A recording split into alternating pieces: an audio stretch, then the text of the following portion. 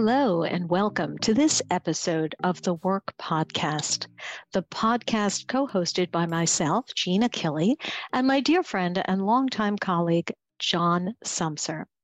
As you know, the Work Podcast tackles a number of topics related to workforce issues, and that's why today we are delighted to welcome Cristian Grossmann, the CEO of Beekeeper, as our guest.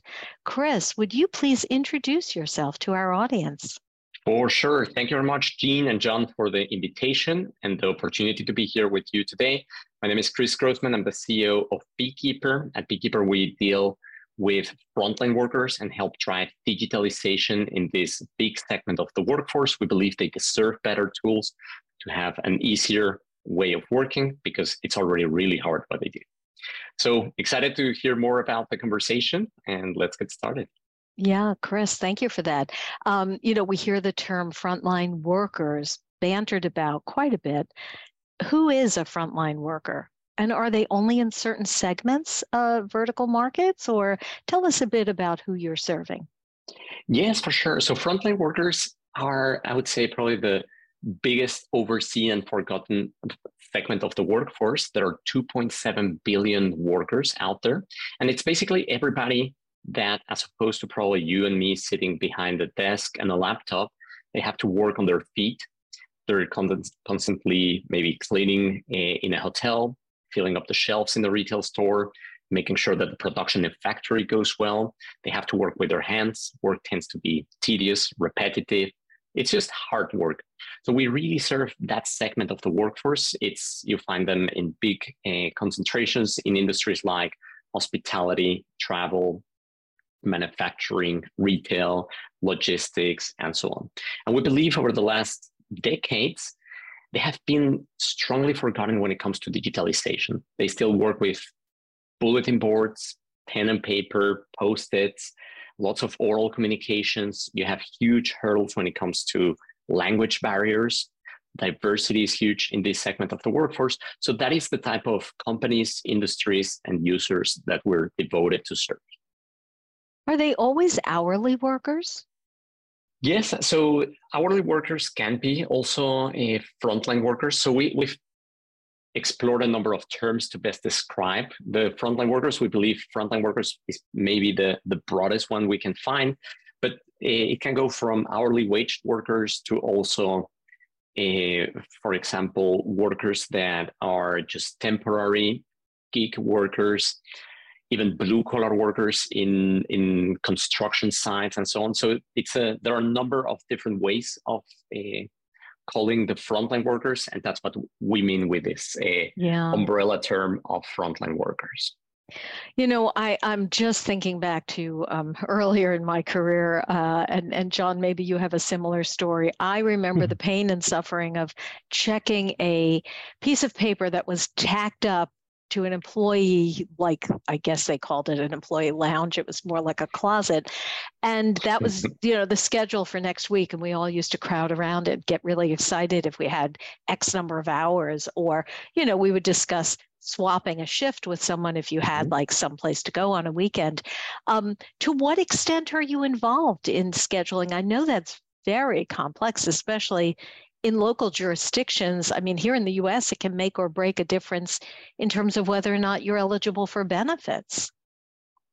Totally. So Beekeeper is what we call a frontline success system. So we try to be the one-stop shop for the frontline worker to get everything they need in order to be productive and engaged at work. So we connect these frontline teams with everything they need in order to do great work. Why? Because we believe in that way businesses thrive and also frontline workers live better lives. So to your question on the scheduling is definitely one of the core pillars when it comes to information that they need in order to be effective. We've run a number of surveys in the frontline workforce and among our users, and we found that scheduling and having clarity on when do I have to work is one of the biggest stressors for frontline workers when it's not addressed properly. So that's definitely something we do. We do it, but in a partnership with the biggest tools. So what we find among the industries is pretty much 80% of the teams are still using some sort of Excel spreadsheet to do it. And some companies have already tools like ADPs, UKGs, Atos of this world. So our approach is to collaborate and to partner and integrate with those type of solutions to basically extract the information that is most relevant for the frontline worker and expose it to them when they need it. That is actually, it very much comes from this notion that you mentioned that it's a very complex problem to solve. It varies by jurisdiction, by industry, by company size. But that's why we definitely rely on a network of partners to make sure that we leave the business logic to them. But when it comes to exposing it to the frontline worker and allowing them to do the swap shift, that happens on Beekeeper, integrating into those systems, as opposed to the bulletin board that you described before, Jean. So when you talk about scheduling, I think this is a theme in Beekeeper, which is that you're an overlay on other systems. Is that correct? First of all, that what you do is integrate data from other systems, and so the ability to do shift swapping and that sort of thing is contingent on those other systems being able to do shift swapping. Is that right? That is correct, John. So Beekeeper is, I would say, the last mile delivery when it comes to information, data, trainings to the frontline worker. There are many capabilities that allow companies to use Beekeeper directly as a standalone solution. And in these type of cases where they say, hey, I already have a scheduling system, or I already have a document library that I would like to integrate, or I already have this other financial system to expose, for example, payslip, we can then integrate and pull that data from there. So benefits administration is another one of those things that's a bugaboo for everybody in the whole wide world. Do you manage the interface with benefits administration, or tell me how that works? So in the specific case of benefits, we typically do more the communication around it. So everything that goes from announcing which ones they are, enrollment, making sure the process runs smoothly, but we do leave the management of the benefits per se to the HR department and to be done in other tools. Okay, so it's not a perfect overlay. There's some things that you don't do. Correct. What are some of the other things that you don't do? Other things that we don't do. So you probably don't do payroll. Correct. Yeah? Correct. So the ones that let's flip the question a little bit differently. So the approach please. is to say, what are the most important things that a frontline worker needs in order to be engaged and productive? And we've done a lot of research over the years. We've been roughly 10 years running and building up the company. So we've invested a lot in getting close to our customers across the US, Europe, Asia to understand and answer the question, what makes a frontline worker really productive and engaged? And turns out, and I'm more than happy to share that with you afterwards, it's also available on Amazon, my book called The Rise of the Frontline Worker, where I talk about the 6 needs of the frontline worker. One of them is the question, when do I have to work? That leads into schedules. When do I get paid? That goes into the direction of finances, pay slips, etc. What do I have to do? That is more of an operational topic. How am I progressing towards my targets? And what is going on in the organization? And with whom do I have to work? So if you think about where the answers to those 6 questions lie, you will quickly find out that they're spread across the organization in financial systems, scheduling systems, sometimes intranets, document repositories, etc. So what Beekeeper does is basically go and pick that information from those systems and extract it and put it available to the frontline worker to address those needs that allow them to be really focused and engaged at work. So those are the things we do. And as you say, for example, in some topics when it comes to communication, we go deeper with our own communication capabilities. When it comes to finances, pay slips, scheduling, we play more of an integration and layer on top of the existing system. Mm-hmm. Got it. So how does training work? And the reason I'm asking is I've had the displeasure of having to figure out how to do managerial work inside of a system that approximates some of the things that you do, and it's horrible. It's horrible. As a manager, it is just horrible to try to figure these things out.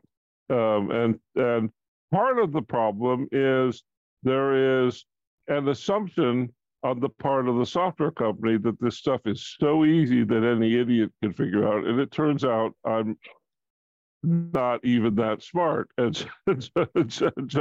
So I end up in a panic whenever I have to go actually exercise some of the functionality of the communication system because the system isn't intuitive and the training has been terrible. So how do you train people how to use the tools? Perfect. Great question. So what we found and the philosophy we follow is we understand how difficult frontline work is and how engaged they are in the work in the real life. So it's not like they have 2 hours to sit in a room and run through a proper or like an in-depth training of how the tool works and what to do. So we very much rely on the product itself being super simple, also adjusted to the reality of the frontline worker that might be wearing gloves, might be having glasses, it might be a noisy environment. So we've optimized all of the interfaces to have larger buttons, a really good readability of the fonts, so that people basically have a consumer-like experience on that tool. And the amount of training that is needed for the end user and frontline worker is close to zero. They open it up and they identify elements of applications that they might have already seen on the consumer world, like messaging, news feeds, documents. So it's very, very intuitive. And our customers seldomly invest more than a few minutes on the training side for the end users. For the managers, it's a little bit of a different story because we also have a number of tools that allow them to send campaigns, to set up workflows, to make sure that their processes are digitalized, be it a form for like a near miss submission or like some vacation requests, PTO, and so on. So that does require a little bit more of training. And the way we go about it is twofold. One is to provide a set of templates that allow our customers to, with just a few clicks, get already started with that particular use case that they want to do. And we also invest a lot in trainings and support and making our customers successful with our own teams.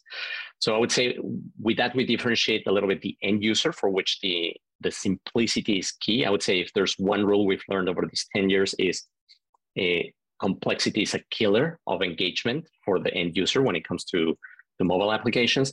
And on the other hand, you need flexibility, you need more power in those tools, but that requires a little bit of training.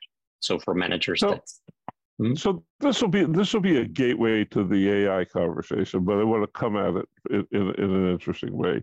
I have yet to meet a CEO of a company in this space who didn't claim that their software was intuitive. And I have yet to meet a CEO who has actually got a function in place that checks whether or not that claim is true. And so, right, intuitive, if you see it every day, is one thing, but if you use the tool occasionally, the hardest part is remembering what's supposed to be intuitive, right? And so there's a friction that happens in a user's experience, whether it's the worker or the manager, of just remembering how to get into the system. And you have to make a shift in consciousness from working to whatever the process is inside of the software. And I noticed that that's a source of friction all over the place. So, and the reason I want to ask this as a lead into AI is it's easy to fall prey to the same problem when you introduce AI into products of not having external checks to make sure that you're believing your own crap rather than understanding what's actually going on in the workforce. So how do you put a reality check on your claims? Very good question. So we do measure that because I agree with you. Like, it's very simple to make that claim. There is a couple of KPIs that really reflect this claim that we hold ourselves accountable towards our customers. One of them is alone, as you mentioned, how hard or how easy it is to get into the tool.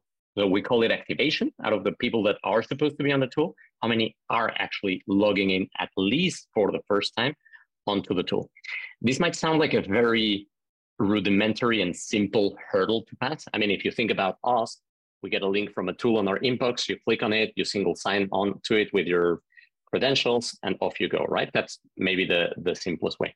When you think about the frontline, a frontline worker doesn't even have an email address. Sometimes they've never even used software of the company. So for them, it's a little bit of a different type of change. And that's why if you come with a classical approach of the legacy typical vendors out there and say, hey, you need to use your single sign-on to get onto this tool, what you will find is that the activation, for example, Microsoft Teams has an activation of around 7 to 10% among frontline companies. So people barely even download the tool and use it and log onto it. So already there, you fail. Now, the second step is, well, the fact that you logged into it means that you still need to use it. As you say, there needs to be a change in behavior and usage that is continuous.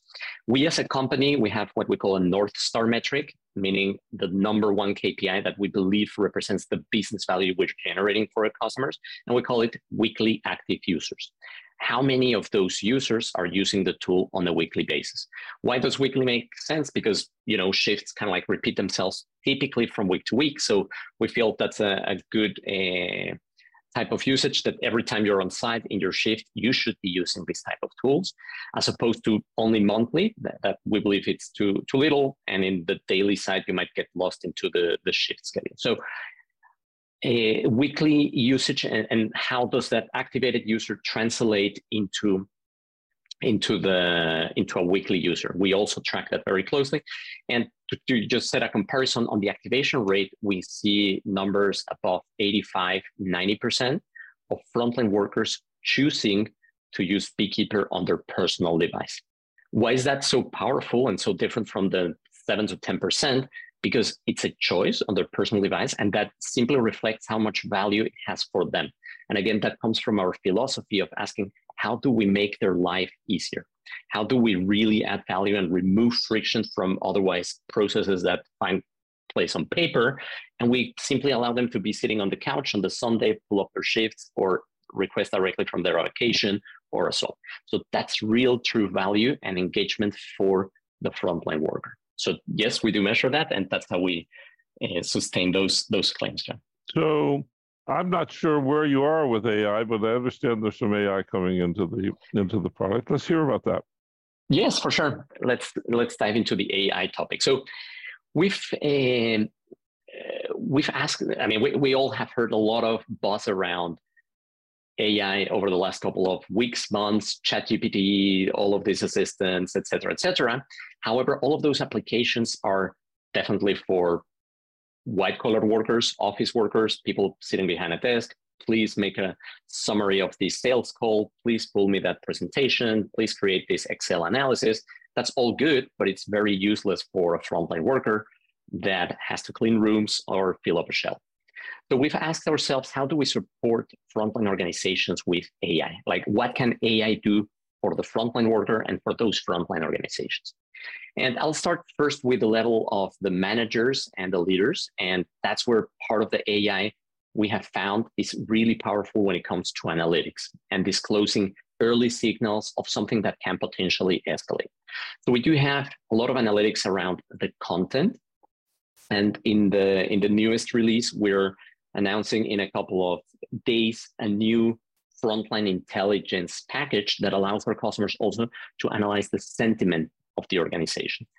In first early trials of this type of technology that allows to pick up early signals of how an organization is actually feeling, we've seen customers that operate, for example, airports, to be able to avoid even strikes because they were able to identify there is something going on early on and act before it escalates too much. That, as they claimed, that allowed them to avoid a strike in the airport that how painful that is. So that's the type of technology, AI, to pick up signals from everything that is going on digitally on the platform and allow organizations to react quicker and faster. We've also asked the question, like, what can AI do for the frontline worker themselves? Because that's also even maybe the more interesting question. And what we found there are ways to enable and to embrace the diversity of the front-end workforce. They speak different languages. Typically, they have big fingers and they don't really like typing, like orthography and typing is not necessarily their thing. So we're working with voice interfaces and translations of those voices to then go and find the right content for them without them necessarily having to go and do a full search or look through documentation of a certain machine and so on, but basically provide back the answers in their language and with voice interfaces and make it more easily and consumable for them. So this second part is something we're launching later on in this year. The Frontline Intelligence package relies much more on the AI for sentiment analysis and to pick up early signals. So we're very excited about what the AI and in general AI can do for the frontline. Sounds like a topic worth digging into some more. Maybe we'll get you back for another one of these things. We're hitting the top of the hour now, and so let me make sure to ask you to tell the audience how they can get a hold of you. And Jean, yes, you have. There's something that's still stuck in my head here. So let me before we go there, give me 30 seconds. Cris, you have a Ph.D. in electrical engineering. Is that correct? Yes, that is correct. How did you get into HR tech? Like, what drew you? What attracted you to this industry? Yeah, excellent one. So let me take a step back. So originally I'm from Mexico City. I grew up and was born there, lived the first 19 years there. And both of my grandfathers were frontline workers. One of them worked in a copper factory and the other in a paint factory. And I spent countless summers and afternoons kind of like watching them, going to work with them, and kind of like learned a little bit the struggles of the frontline and the realities of the frontline and how much people actually struggle with this type of mundane processes. So I would say that that's one part of it. The other one is I did my PhD in electrical engineering after being a chemical engineer. So I was fascinated by these large factories and processes. And that's what got me into the frontline space professionally, so to speak. And after finishing my PhD, we identified this opportunity of, together with my co-founders, of helping the frontline be more engaged, more successful. And that's basically what got us going. Originally, we started very much working on the communication side of things, like how do I reach my frontline workers? How do I engage with them at scale? And that was really the tip of the iceberg to teach us how much more there is to do for the frontline worker. And that's what has led to the development of Beekeeper over the last 10 years. Thank you for that. Thank you for indulging me in Mexico City. It's one of my favorite places on earth. Oh, nice. John, I'm so sorry. I interrupted you, and I know you've been keeping a watchful eye on time, and we are close to the end of our time together with Cris. That was good. That was illuminating. I appreciate you grabbing that, Jean. That's great. So now, tell our audience how to get a hold of you. Thank you, John. So I would say everything is on our website, www.beekeeper.io. You can try the product there. You can reach out to our team. And my email address is cris@beekeeper.io. Feel free to reach out to me directly as well. So yeah, those would be the ways to reach out to us. That's fantastic. We should have a longer conversation about AI with these days. Let's do that. Let's do that, John. It would be very interesting. You've been listening to The Work, which is a podcast that I co-host with Gina Kelly each week. This is John Sumser. And we've been talking with Cris Grossmann, who is the CEO of Beekeeper, a frontline workers communication system. And it's been a delightful conversation. Thank you, Cris. Thank you, Jean. And you can find us wherever you find podcasts.